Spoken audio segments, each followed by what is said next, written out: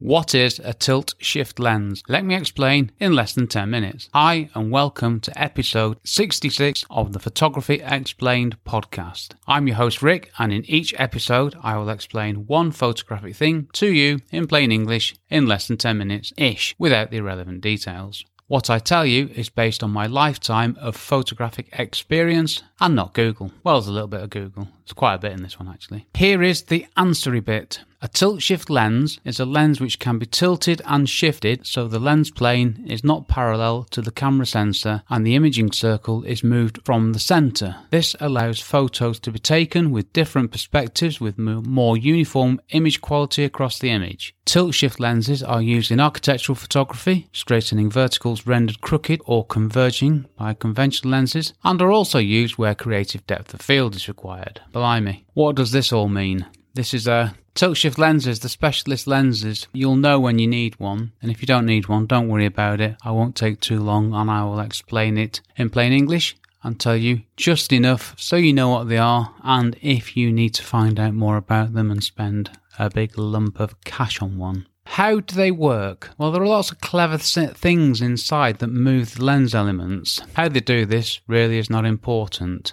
What I will do instead is I will explain the fundamentals. The first part of this is tilt, as the advert said, and now for the science bit. The Scheimpflug principle is the one where the lens plane is no longer parallel to the image sensor. Does knowing this weird word help us? Not really, I just found it during my little bit of Google research and thought I'd throw it in there, make me sound intelligent. So with tilt, you tilt the lens to the left or to the right. This changes the relationship of the focal plane to the sensor. They are no longer parallel. Now you need to have a look at a picture of a tilt-shift lens to get your head around this. I used to have one so I understand it, but basically the lens is fixed to the camera body, and then using the little wheels on the sides you can tilt the lens left or right. Some of it stays where it is, some of it moves. It's very complicated. This can give you increased depth of field with the bits on the left and the right going out of focus. So what this is doing is giving you massive control of depth of field and a completely different type of image. We have tilt and we have shift. By using the shift feature, it looks like you've taken a photo from a different position. It's quite weird when you do it because you look through the viewfinder at a photo you've just taken and it's like, but I'm not there. It's a bit strange, but you get your head around it. I did eventually, so if I can, you can. Shift is the one that you use to make converging verticals straight in architecture photography. Now, I'm not going to lie to you here. I thought it was tilt that did that. That's why I'm enjoying doing these episodes, because I start off with what I know, then I realise I was wrong, so I go from what I know to what I thought I knew to the reality, which aren't always the same. So I've learned something today, which is good. You can also use shift to photograph mirrors and not be in them. If you've ever seen those photographs and wondered how they've got them, and probably like me assumed it's just Photoshop editing. No, you use the shift thing. It's clever. I actually did this, and it's a really weird thing to experience. It's brilliant, and if you don't need this, then it's not much use to you, but it's good to know for the future. Now, shift can also be used when you're taking panoramic photos. You only go your camera to the left, middle, and then to the right, and then you stitch them all together. Well, when you do that, you lose bits caused by what's called parallax, which is, well, I'll put on my notes here, it's one for another time. If it's possibly one for never. It's just some optical effect called parallax. Let's not worry about that. The uses. So architectural photography, you shift the lens. So you got the camera on a tripod, level. What I'd normally do is I get the camera level horizontally and front to back, so I'm square onto the building, and what happens is the top of the building sometimes, not always because I use a 17mm lens, sometimes isn't in the frame. So what you do is you tilt the camera and lens back. I use the geared levers on my tripod head. So the building then, as you lean the camera back, the verticals go from vertical to converging. Now with a tilt-shift lens, you put the building in the photo as you would, and then in camera, you shift the lens and you correct the converging verticals in camera. It's an awesome thing to do. I wouldn't say it's easy. It's not too hard. It's not the easiest thing, but it's effective, and you just got to make sure that the building looks realistic afterwards. Top tip here, once you've got your building perfectly vertical, however you do it, I like to give it a little 5% lean back. No, not the bacon. To make it look natural, because we're not used to seeing buildings ramrod straight. It's not how we perceive things from ground level. Panoramic photos, again, you use the shift function. I don't know how to do this, I'm not going to lie to you. I've taken a few panoramic photos and I just cropped out that bit caused by parallax. But if you're big into your panoramics, this could be for you. You'll get more out of each photo, which can only be a good thing.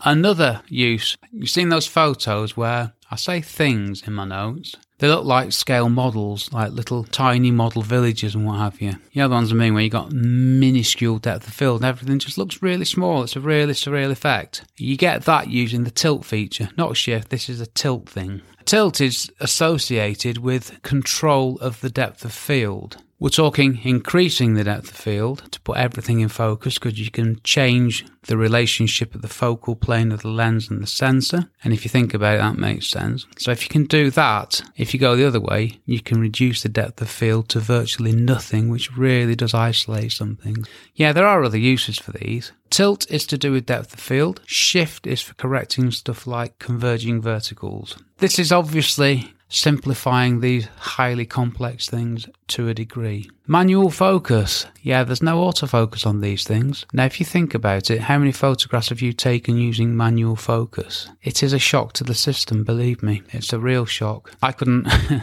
get used to that. Who makes tilt-shift lenses? Well, the company that I use, Canon, they have the best range of tilt-shift lenses for DSLRs, as far as I am aware. They have the following. Number 1. I won't do the numbers, I'll just tell you what they are. They're all a Canon TS-E. There's a 135mm f4L. Main uses: architecture, studio, interiors. A 90mm f4L. Architecture, studio, interiors. 50mm f2.L. Architecture, a landscape. 45mm f2.8L, natural perspective with image control. 24mm f4L, architecture and interiors. And finally, the 17mm f4L, architecture and interiors. Canon, give me a 17mm f4L lens, please. I need that lens. I actually do, to be fair. That's the lens that I want. How much do they cost? Right. Prices from the Canon UK website. And this time, as I've been thinking about this since the last episode, for our friends over the pond, I've included the US prices from the Canon US website. 135mm, £2,439.99, or $2,199. 90mm f4L, the same. 50mm f2.8L, the same. 45mm f2.8L, £1,399. Sorry, I didn't do the US conversion on that one. 24mm f4L, £2,099.99, $1,899. 70mm f4L lens, £2,259.99, or $2,149. Something upsetting about those prices when you sat here in the UK, and if you think about the exchange rate, they look to be a good 30% more expensive in the UK, which is not great, is it? As if you're in America. Are they easy to use? Well, like anything, you need to practice. Manual focus I didn't get on with, but I love playing around with one. And the big mistake I made was practicing but not properly mastering my tilt-shift lens. I think if I'd done that, I would have gone to the 17mm version some years ago and probably just used that on everything. Yeah, they're fine. They're complicated. They're more complicated than not having tilt and shift, but there is a reason for that. Do you get higher quality images? You do, actually. They're specialist lenses, and you get a higher quality across the width of the image. Do I use a tilt-shift lens? No. I tried one, didn't practice, bought a lens, sold it without learning it. And in writing this episode, I've realised how much I regret doing that and how much I wish I'd had the courage of my convictions and stuck with my tilt-shift lens. My one-line summary. Tilt-shift lenses are specialist lenses where the optics can be moved to provide different effects, perspectives, and depth of field. Next episode. Well, that's lenses done. So let's do a wrap-up on lenses. There's one more thing I want to say, which I haven't said so far. And then I'm going to go on to something else. Not sure what yet. camera lenses explained. Shall we wrap this up and move on? Here's the next episode. And now it's time for the new ending, the new improved shortened ending I hasten to add.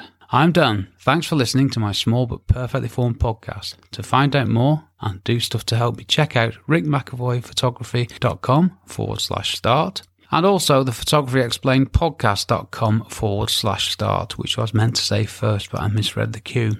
I'm going to say that again. No, I'm not editing it out. I'm keeping it real. I'm done. Thanks for listening to my small but perfectly formed podcast. I wish. To find out more and do stuff to help me, check out photographyexplainedpodcast.com/start. And to find out more about me, check out rickmcavoyphotography.com/start. Nice and snappy, if only I'd said that first time. This episode was brought to you by water. Yes, I've been drinking water. I've been Rick McAvoy. Thanks again very much for listening to me and for giving me 13 minutes of your valuable time. And I will see you on the next episode. My brand new course, How to Become a Real Estate Photographer, straight talking advice for beginners to get you making money quickly and build a career, is available to buy now. Find out more at rickmcavoyphotography.com/courses.